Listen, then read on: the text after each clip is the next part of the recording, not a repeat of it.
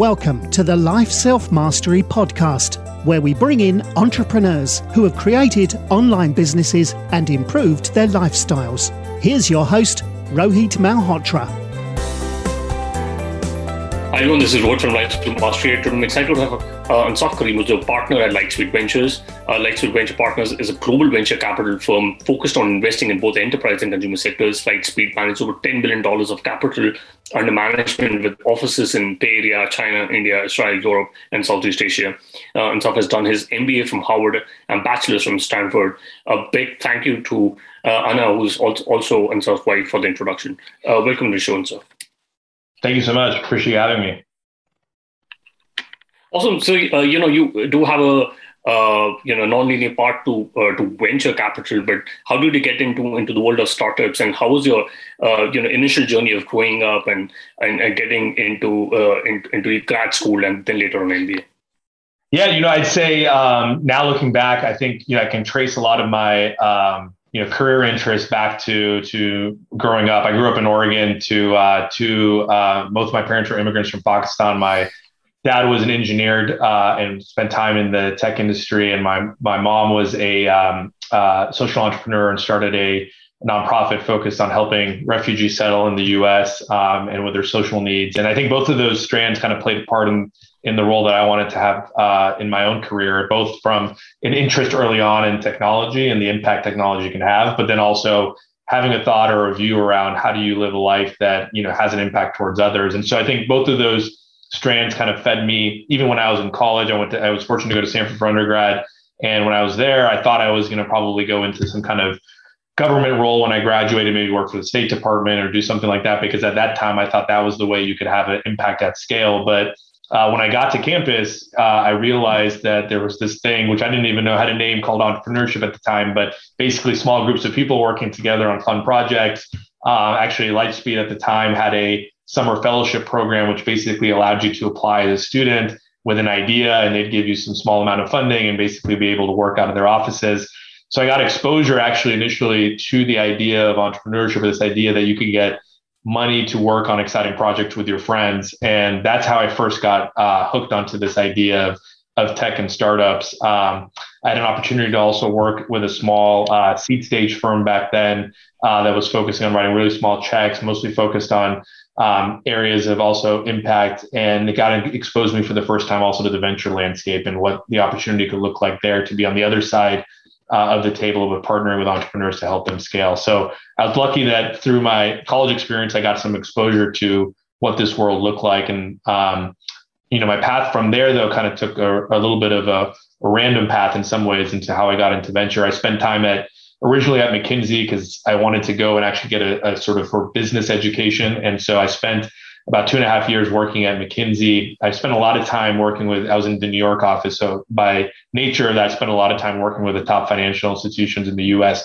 mostly on their consumer businesses. So, credit cards, wealth management, mortgages, retail branches. And this was sort of right around the time after the crisis. And so it's a very interesting time within those banks in terms of how they thought about strategy, and also informed a lot of my investments later on in the fintech realm in terms of where banks were underserving or not able to meet the needs of so many consumers in the US and abroad.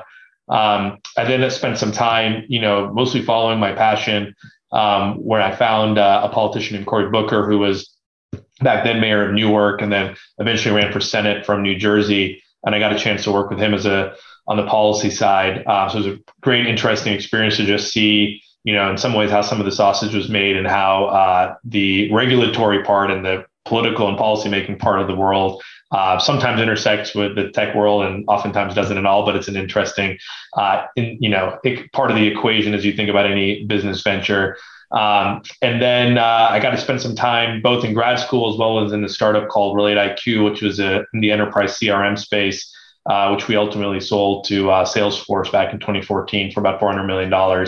And then, when I was in grad school, I was thinking through what I wanted to do next. And I had a lot of ideas and passions around, potentially starting a company or potentially, being on the investing side. And I think when I got a chance to meet the partners at Lightspeed, I think it became evident and clear that, the investing side could bring a lot of fulfillment, both personally in terms of the support you get to offer entrepreneurs at the earliest stages of their journey, but also a place that, I felt like had a desire to really have a big and outsized impact in the venture landscape. And so that was almost 5 years ago now. And I've been lucky to continue to be doing what I'm doing.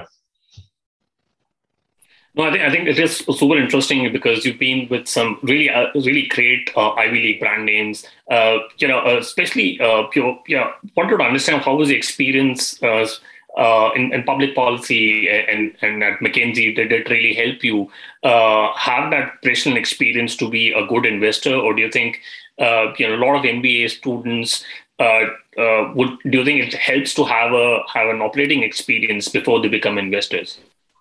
Yeah, it's a good question. I mean, I think, as an investor, all your past experiences kind of inform your thoughts and your views about businesses and opportunities. And I think the more expansive it can be, oftentimes actually it opens up your eyes to where there might be opportunities where other people might not be looking.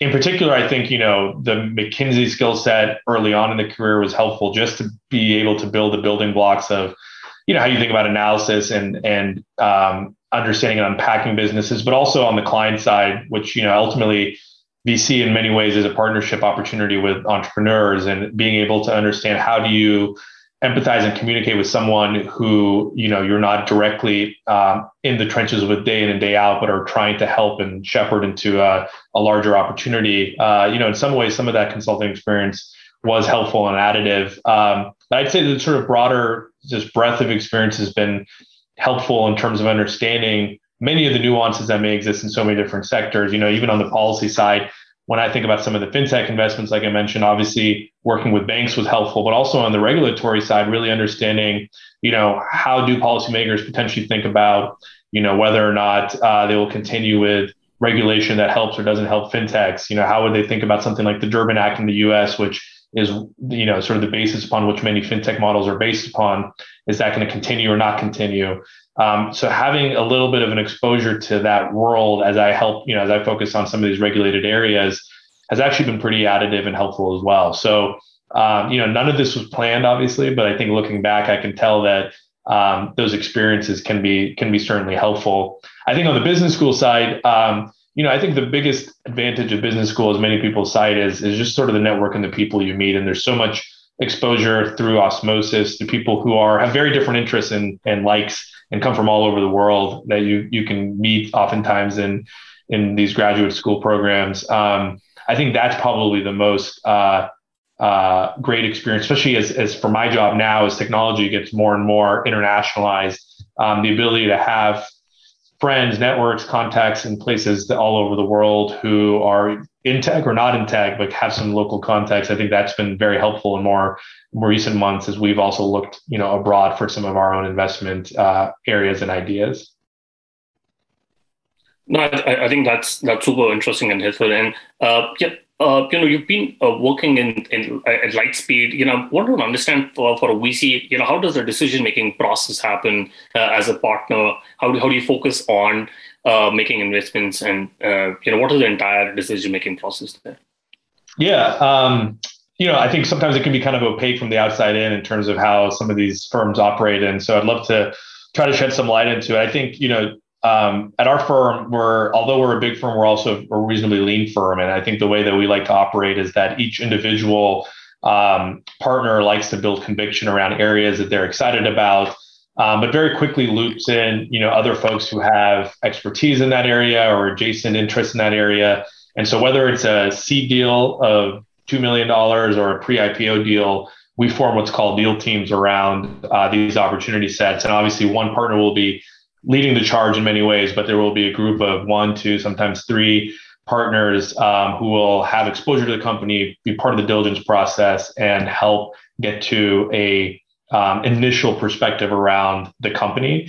And eventually, for almost all deals, they go through a formal investment committee process where the company will come and present to the partnership, to the broader partnership, and sort of the case will be made by the deal team with a memo and other details to support it around why this investment is a good investment or what are some of the risks associated with it. And out of that meeting usually comes an answer around, should we move forward with this investment or not? But the beauty of that approach is that it allows for individual conviction, but it also helps build consensus in a way that feels very natural to both the entrepreneur, but also internally in terms of, our ability to move fast and execute some of these deals as they come through the door.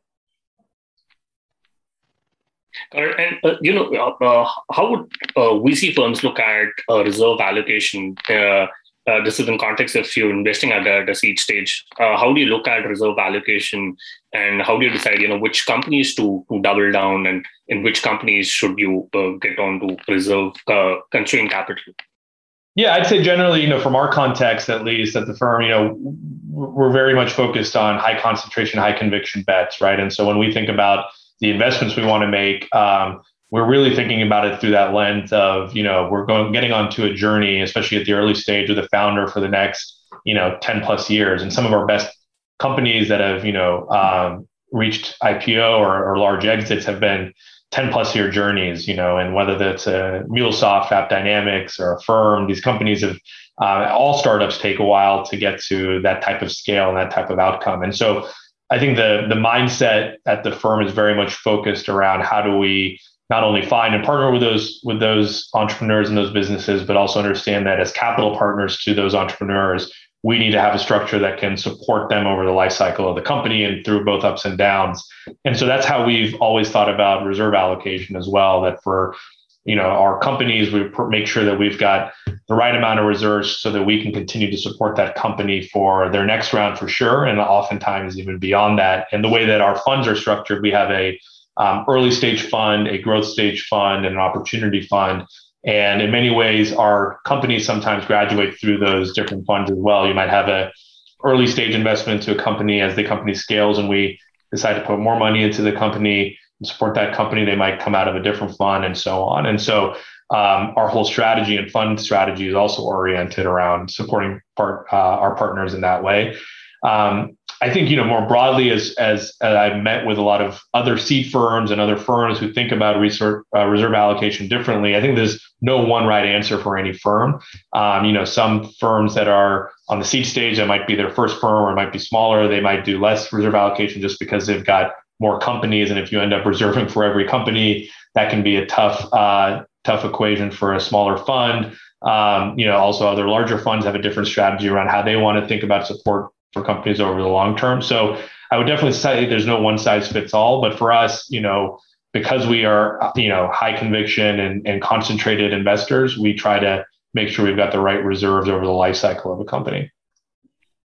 All right. And, how does, I understand, there are not a lot of, you have a very lean team, but how do you look at sourcing deals? Does a partner also look at sourcing deals, or do you leave it to associates and principals for sourcing of deals? Yeah, I'd say most folks are also sourcing deals and looking at net new deals. A lot of it, as comes through both referrals from folks that you've worked with in the past, other seed investors, other folks who you've collaborated with, other folks in the venture ecosystem, startup ecosystem. But also, there's no substitute for reaching out directly to companies and making sure that you can spend time to do that kind of direct outbound and contact with entrepreneurs. And so I think it's a healthy balance of, both the referral system, but also the outbound. And then within the firm, we've got a very healthy culture around, clearly if it's an area that I've spent a lot of time in, or my partner spent a lot of time in, passing along deals to each other as well, because what we want for the entrepreneur is to have the best partner from the Lightspeed team to be able to partner with you on your journey. And so, if it's a, deep enterprise infrastructure company that I may not have great context or background in, I'll pass it to one of my partners who might be able to better both assess the company, but also honestly be a better partner for that entrepreneur, and vice versa. If there's something in the fintech realm or somewhere that I've spent a lot more time, my partners will send me deals and say, hey, is this something you'd like to engage with and meet with? And so there's many opportunities that come through that as well. But, fundamentally, sourcing, especially at the early stage, and especially in this environment, is such an important part of the business. And, any firm that wants to, and any partner or investor that wants to continue to scale and do well in this business, sourcing is a key thing to focus on and continue to build muscle into. Mailman is a email assistant that shields you from unimportant emails, minimizing instructions and making your days calmer and more productive, you can visit mailmanhq.com and use the code LSM, which gives you the benefit of 15% off for the first year on the annual plan, which already has 20% discounted compared to the monthly plan. So you can visit mailmanhq.com and use the code LSM. And for VCs who budding VCs who are just getting into this world of venture ecosystem, what is the best way to build their reputation, most effective way to build their reputation and get the best of leads? Yeah, it's a good question. And similarly, I got this advice when I first joined the venture world, which was, there's no one way to do venture, and you should try to match your personality to the way that you approach venture, right? And so there's some folks who are, naturally great, for instance, at, building brands online. There's some folks who are naturally great, maybe because of their past experiences, about being that sort of operating partner for an entrepreneur. There's some folks who are, extremely intellectual about the way they approach investing, but can help provide a very different type of value for entrepreneurs and the way that they engage their audiences more broadly. So I would say that I don't think there's one size fits all for anybody. If someone's entering for the first time, what I would really say is it does seem like a must these days that you have to have a way for entrepreneurs to get to know you before they even know you. So what does that usually mean? Oftentimes that can mean an online presence, whether that's Twitter or Medium or other platforms, to be able to say, hey, if I want to look you up before I meet you,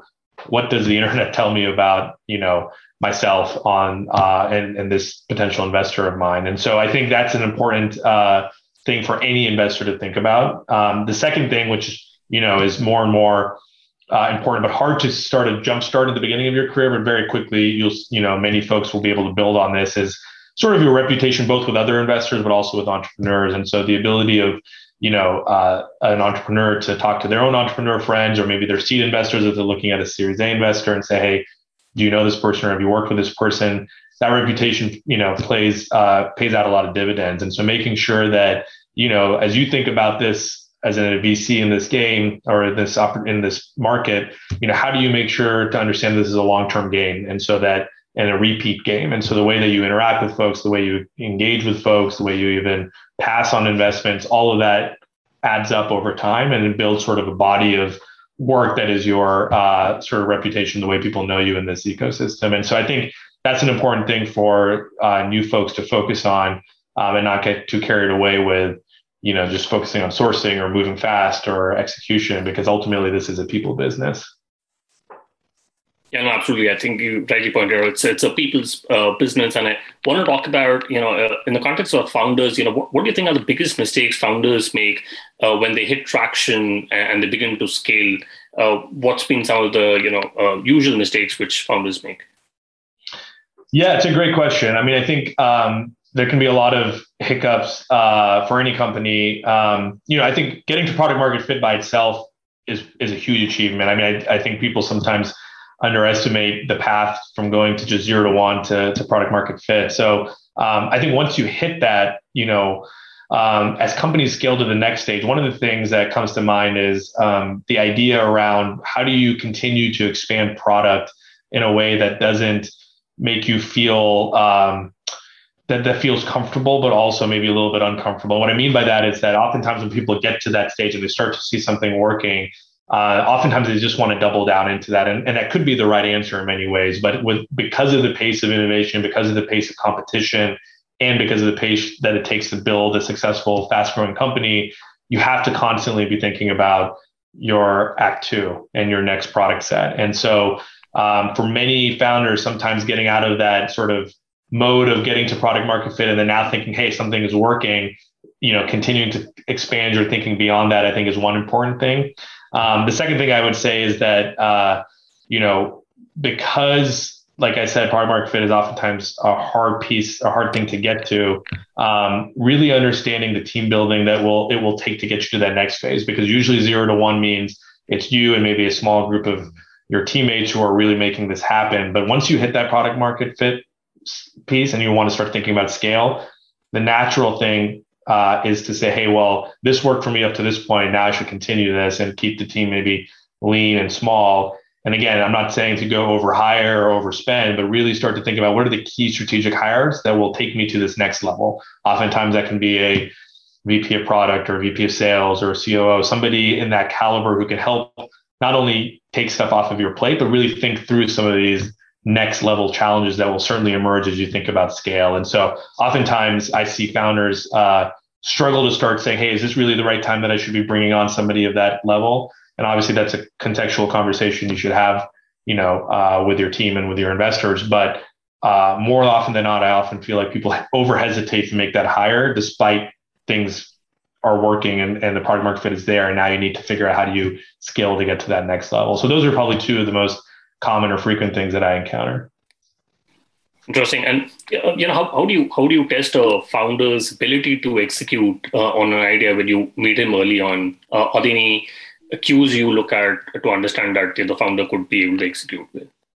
Yeah, it's a great question. I think especially at the seed stage, what we're really looking for obviously is a large market opportunity, but also a founder or a founding team that has founder market fit for that specific idea and for that concept. And so what does that actually mean? I think, there's some signals and some cues that you can pay attention to. One is obviously a founder's background. If you're building into a space and you previously came from a similar or adjacent space, oftentimes it becomes abundantly clear when you have the conversation with a founder, but even regardless, I think you can lean on some of that background to be able to say, hey, well, at least they've seen what maybe good looks like or what scale looks like at a company that is in a similar space. And now they're bringing some of those expertise to a different problem within that space. And I think that can be a very strong telling sign, or at least a helpful signal or input into that equation.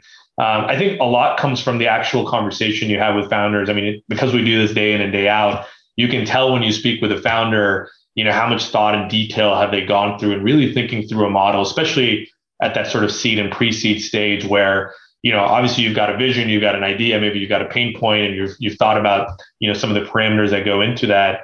But I've seen very quickly some founders who've taken it a level deeper by really thinking through the details. Some have built more of an operating model, for example, knowing that most of those assumptions will be wrong, but at least having put the thought and the effort into saying, hey, here's what I think this could start looking like at scale. And so through that conversation, you actually can see that how much effort and thought a founder has put into it and how much sort of, intellectual scrutiny they have gone through in terms of thinking through that model. And it becomes oftentimes pretty clear who's done that work and who hasn't done that work. And then, lastly, especially at that seed stage, a lot of this is sort of whiteboarding with the founder and really saying, okay, well, if this is your vision, like what could this be? How do we work together as a team potentially to think this through? And through those conversations, a lot of this is ultimately comes down to a personal conviction on the individual and your ability to work with that individual as they think about this long-term vision. But through those sort of interactions, you can pretty clearly get that conviction and say, hey,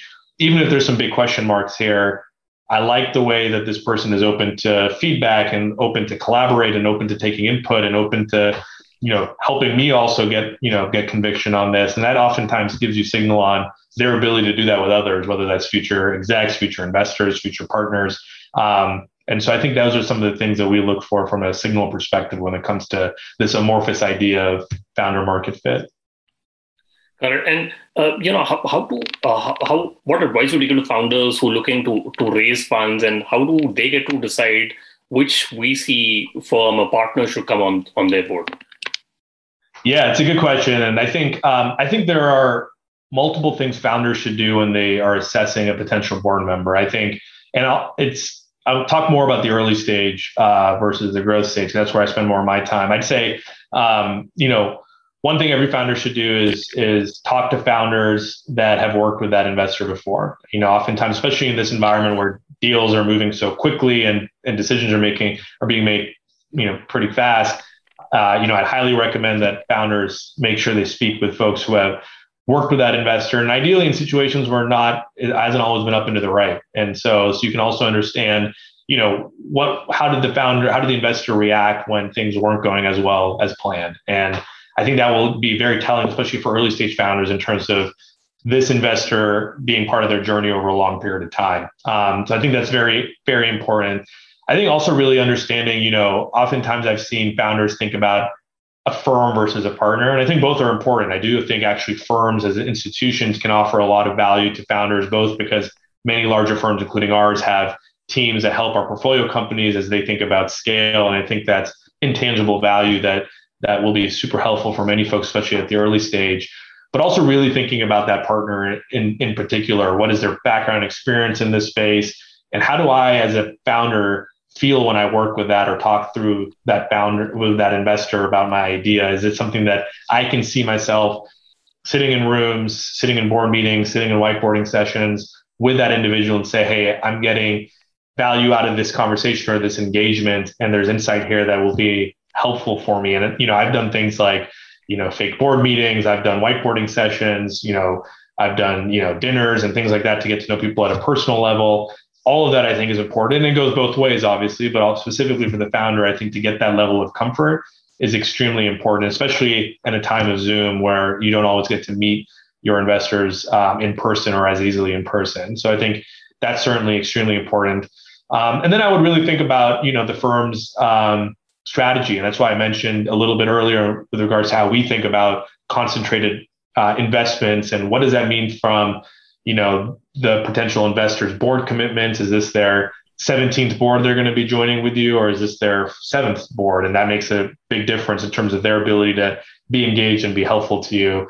What is it? How many investments a year does this investor make? Is this one of 20 investments this year, or is this one of 3 investments or 2 investments this year? And I think that makes a very big difference in terms of their sort of implicit level of commitment to you and your business over the long run. And then, lastly, I'd say is capital matters. And so is this fund able to scale with you as you scale your business? That, in this environment where obviously there's a lot of money out there, there's many different options, but I think it's, as many founders that I work with and our firm works with, as you get to build that relationship, it's actually pretty nice to be able to go back to the same investor and firm and say, hey, would you be interested in leading our next round? Would you be partners with us over this longer next step of this journey versus just this sort of singular moment of 12 to 18 months of this specific milestone and round?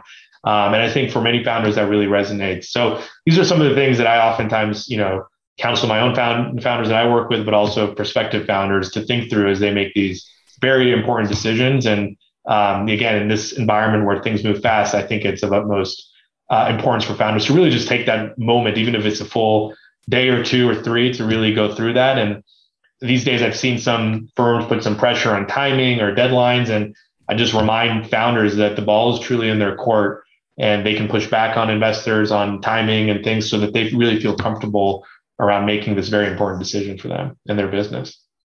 Yeah, no, absolutely. I think, as you rightly mentioned, the ball is in their court and they need to make the right decision. And, following up on that, what metrics do you think an enterprise or software or a fintech founder should focus on in order to increase the value of the company? Yeah, it's a good question. Look, I think obviously there's many at the pre-seed and seed stage, a lot of it is still a bet on the market and the founder. And so metrics, obviously, the more metrics you have, the easier it is to help paint that story. But fundamentally, most investors are making a bet on the team and on the market opportunity at that stage. I'd say as you get sort of Series A and forward, what really matters, is really demonstrating momentum. I think, historically, the ecosystem has provided these benchmarks of $1 million in ARR or a certain amount of month-to-month growth rates. What I oftentimes orient around more is around momentum in the business early stage, right? So can you demonstrate that, certain things are happening in your business, whether it's a fintech business or a SaaS business? Honestly, it's sort of different metrics, but similar concepts around, how fast and how rapid is your ability to scale month with month or quarter over quarter, which demonstrates that there's a strong pull for your product. It can still be small numbers or small dollars, but this idea that every month or every quarter, that increase or that jump is actually moving quite fast. And it matters because we're in this business of fast growth and exponential growth. And so if you can start to see some breadcrumbs around that pace, that actually gives me more indication of what's to come versus hitting some arbitrary number of, for instance, $1 million ARR, which might have taken you 18 months to get to. It tells me something very different versus you got to 500K in 3 months, might tell me a very different story. Similarly, I look, having spent time in product previously, I spend a lot of time really thinking and understanding product and product metrics. So especially for a lot of businesses that are on the consumer side, but also enterprise businesses, especially in the SaaS side, these days, you have to be able to prove that your users, your customers are engaged in your product consistently and frequently, and you're able to retain them over time. And so not just thinking about this from a logo or dollar churn perspective, but truly a, weekly active users, daily active users perspective with your product. And I think, that obviously makes sense on the direct to consumer side, but even on the enterprise side these days, the best products are products where people live and breathe that product day in and day out for your core customer. And so paying attention to those usage patterns and how they're changing and growing is another important thing that I pay a lot of attention to, and we pay a lot of attention to as well. So I would really encourage founders generally to be oriented more around success metrics versus sort of these vanity metrics or these benchmarks that have been thrown out there previously around you have to hit 1 million ARR, you have to hit 100,000 users or whatever it might be to be able to raise your Series A. I think what people are really oriented around is how fast is your product growing, what kind of momentum do you have in the business, and how much do your customers love your product and how active are they in your product? Because those are things that are the foundation for longer term success versus just a generic metric. Today, I have an interesting stat for you to denote that the founder of Beautiful Lives increased the social media presence by 10x. They managed to publish consistently and effortlessly using a robust social media management tool called Social Pilot. Social Pilot is a cost-effective social media tool that helps businesses scale their social media marketing efforts. Use lifestylemastry.com/social pilot to get a 14-day free trial. Awesome, right. And I wanted to understand about fintech and crypto industry. It's really growing fast. Do you think there's going to be more unbundling the fintech space, and where do you see the cryptocurrency space, especially with China banning the crypto mining and there are a lot of regulatory policies across countries like India and China. Where do you see crypto market going from there? Yeah, that's a big question. I'd say, first on the fintech side, I think we're seeing two interesting things on the fintech side, or a few interesting things I should say. One, I'd say that, in the US, what we've seen is sort of what feels like a first wave of companies that are, many of them are neobanks that have captured a more broad-based generalist audience space. So if you think Chime, super impressive company, serving sort of the 100 million Americans living paycheck to paycheck or living, sort of at the, who are underserved by traditional financial institutions, but it's a very broad-based audience. And it's also allowed them to accrue a lot of value over time as well. I think what we'll see sort of in B2 of the fintech, at least on the consumer side, is much more verticalized and segmented approaches for some of these new businesses. So how do I find as a founder or as a potential fintech an area that feels like there's a big market opportunity, but is not going to be as broad as a company like Chime or a company like Square Cash, et cetera? It would be more focused on maybe a demographic. Maybe on the B2B side, it'd be focused on a vertical like construction or another area that has a lot of potential and customer market value, but is very hyper-focused on serving the needs of that demographic or of that archetype of consumer. And so I think we're already starting to see that, and we'll see more of that happen over the coming years. And then I think the other thing that's interesting on the international side is that there's a lot of innovation happening in all over the world. We spend a lot of time in LATAM, we spend time meeting some companies even in Africa and across the board. And some of the models have, reflections of what's happened in the US and the EU broadly, but they're very contextualized for the needs and the regulations of those specific countries. And for many of those regions and countries, I think we'll see a lot of great large fintech companies emerge, both on the direct to consumer as well as the B2B side, who are solving for a lot of the needs that are, similar but different in terms of what that specific context may need. And because of this obviously massive internet and smartphone adoption, we're at a point in many of these places where I think you're starting to see the early signs of what that will look like even in the coming years. And so I'm very bullish on what's happening internationally as well. And the last thing I'd say, just more in the sort of US context, is sort of the infrastructure layer. How do you continuously make it easy for fintechs to launch? Like if you wanted to launch a neobank 10 years ago, the amount of hurdles and burden that would take is so high. Today, it's still hard, but it's much easier, and there are more playbooks and there's more tools out there that have helped that use case, for example, thrive and continue to succeed. And I think that will happen across the board with all sort of fintech use cases, direct to consumer, B2B, where you'll see many companies coming in to help enable those use cases, help make money move faster, help make it easier to develop on top of the existing financial services rails. We're an investor in a company called Synctera, which is helping, new fintechs basically launch on top of partner banks as an example of that. And I think we'll just see many more iterations of companies who are trying to make it easier for developers to basically build fintech products. And so that's a way that we're generally very bullish on as well, and we'll continue to see.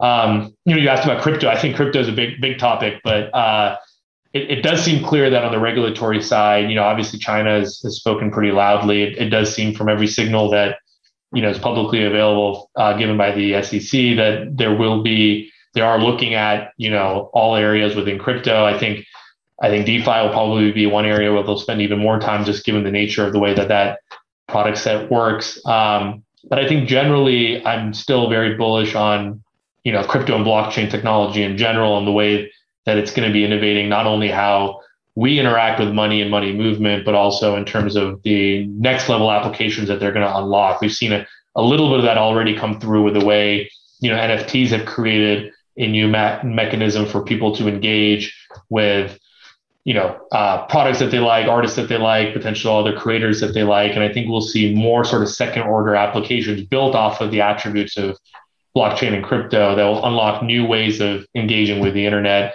I think on the sort of fintech or money side, I think other interesting areas that I'm spending time on are where the actual consumer still feels like they're interacting with a normal fintech application or banking application, but on the back end, the way that the crypto attributes and the blockchain attributes are actually making the money movement in the back end much faster and seamless. So even me as an end consumer may not know that that's what's happening in the back end because I'm getting, my money fast, whatever it might be. The back end is actually being powered by crypto or blockchain companies and infrastructure that helps make that happen. So I think we're just at the very early innings of a lot of this. But if I think about taking a long-term view, I'm quite bullish on where all of this could head. And I think generally regulation, will be important, but it'll also give some clarity to entrepreneurs in terms of like what is clearly in the green versus what's not, and then they can hopefully morph their business models and their approaches to make sure that they fit accordingly to that. And my hope is that the regulation helps spur further innovation, doesn't shut it down, and that's my optimism and belief in the system. Got it. And Ansaf, you've been in the enterprise and the fintech space. What advice would you give to investors to have a flexible mindset? Because there are a lot of changes which keep happening in the technology. How do you keep updated with new things which happen in the market? Yeah, it's a good question. I mean, the pace of innovation only continue every year. Feels like it's faster and faster. And especially in the crypto space, because we were just talking about it, obviously it's feels like every week is a different year in many ways. But I'd say that the pace of innovation can be dizzying at times. But I do think that the fortunate place that investors sit in is that we get to meet not only amazing founders, but also learn a lot through osmosis with our own portfolio companies, but also we get a chance to meet with a lot of folks who are in and around these industries, and so, the goal and the hope for an investor is to be able to continuously expose yourself to areas that you're spending a lot of time in, but through different lenses. So like, for instance, in the fintech or crypto lens, not just spending time with entrepreneurs, but spending time with regulators or folks who have a perspective or point of view on that. So you have at least some informed view on where this could or couldn't go. Meeting with operators, folks who have scaled those companies, existing companies in these spaces. So you have a sense of where their head is at, what's on their general mind and roadmap, and where they might be heading. So that can inform your decision-making around investments. So I think it's an ongoing, continuous learning that all investors go through. And that's part of the fun part of the job, but also in these days, something that you have to be very mindful of given just the constant pace. I do think we've kind of gone away to some degree from a world of being a pure generalist, because I think that each of these sort of subsectors requires a reasonable amount of attention. It doesn't mean that you can only focus on one subsector, but I do think you can't focus on all either. So I think some healthy middle ground probably has to be achieved. And I see that happening more and more, both within VC firms broadly as they think about sector focus, but also at the individual partner level. How do you spend time to make sure you've got the right depth of expertise so that when a company comes through your door, you have the prepared mind and perspective to be able to say, hey, this is a company that we obviously need to be paying attention to. And more importantly, I have something to offer and value add to the entrepreneur as they think about their strategy and their approach to this area. Correct. And I quickly want to do the top three. What's a favorite business book? Oh, good question. My favorite business book is by Phil Knight, which is called Shoe Dog. And there's a few reasons why I love it. One, because I grew up in Beaverton, Oregon, which is the headquarters of Nike. And so I grew up 10 minutes away from Nike. And so I've always been fascinated by the company. And obviously they have a huge impact on culture and on sports. And so I've just always enjoyed that company. But I think what was interesting about that book in particular was two things. One, that he really kind of let you into his mind and showed you sort of the both ups and downs of an entrepreneur, almost in a month by month playbook of his early days at Nike. And I think that was just from an empathy perspective, it's just a great way to understand what it truly means to go through his journey, at least. Not all journeys are the same, but at least his journey. And then second, it was a time before venture capital. And so there's very interesting anecdotes in the book about him going to the bank and trying to get a line of credit as he continues to build his business, and the pains that he had around that. And I think it's, for somebody who's in the venture business, it's a pretty interesting precursor to, I think, what now enables so much innovation, which is, venture capital.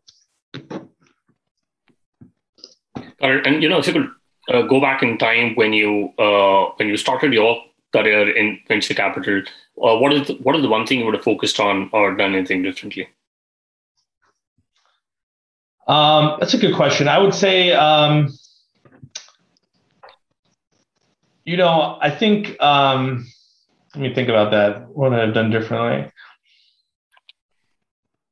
I think one thing that all new investors, think through is, building enough reps to get to a level of your own conviction, right? Because if you're doing investing for the first time, you know what you know, but you don't know what you don't know from, having enough experience of what's worked and what hasn't worked. And I think that just takes a natural progression of time and, and certainly just cycles of meeting with companies and thinking about investments at companies where you start to say, hey, my thesis on this early stage company actually played out to be correct.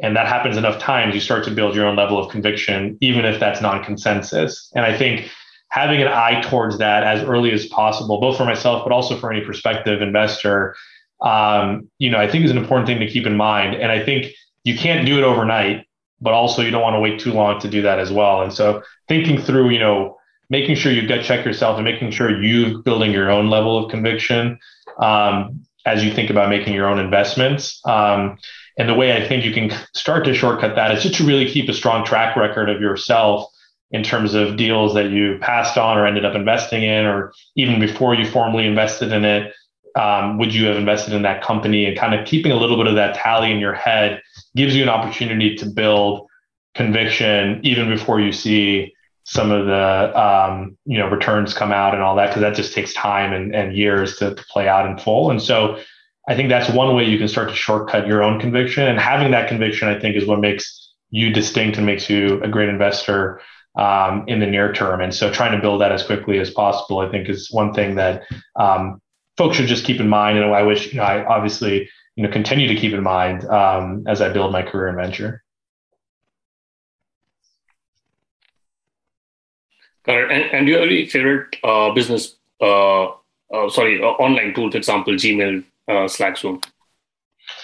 Well, I live on Zoom every day, so I don't know if it's my favorite, but it's probably my most often used. Let's see, what is something that I use a lot? I used to be, or I still am, a pretty frequent user of this tool called Bear, Bear, which is a notepad tool. And actually, Apple Notepad has gotten quite good now, but for a while I was on Evernote, and then I finally migrated to Bear, and I really enjoyed it because there's a lot of sort of mechanisms there in terms of how you organize your thoughts and notes. And it's sort of an easy interface to be able to write and keep track of things. So it's probably my favorite, or beyond Zoom, my most favorite and frequently used tool that I use online. We'll put that in the show notes. And so what is the best way people can reach out to you and know more about Lightspeed?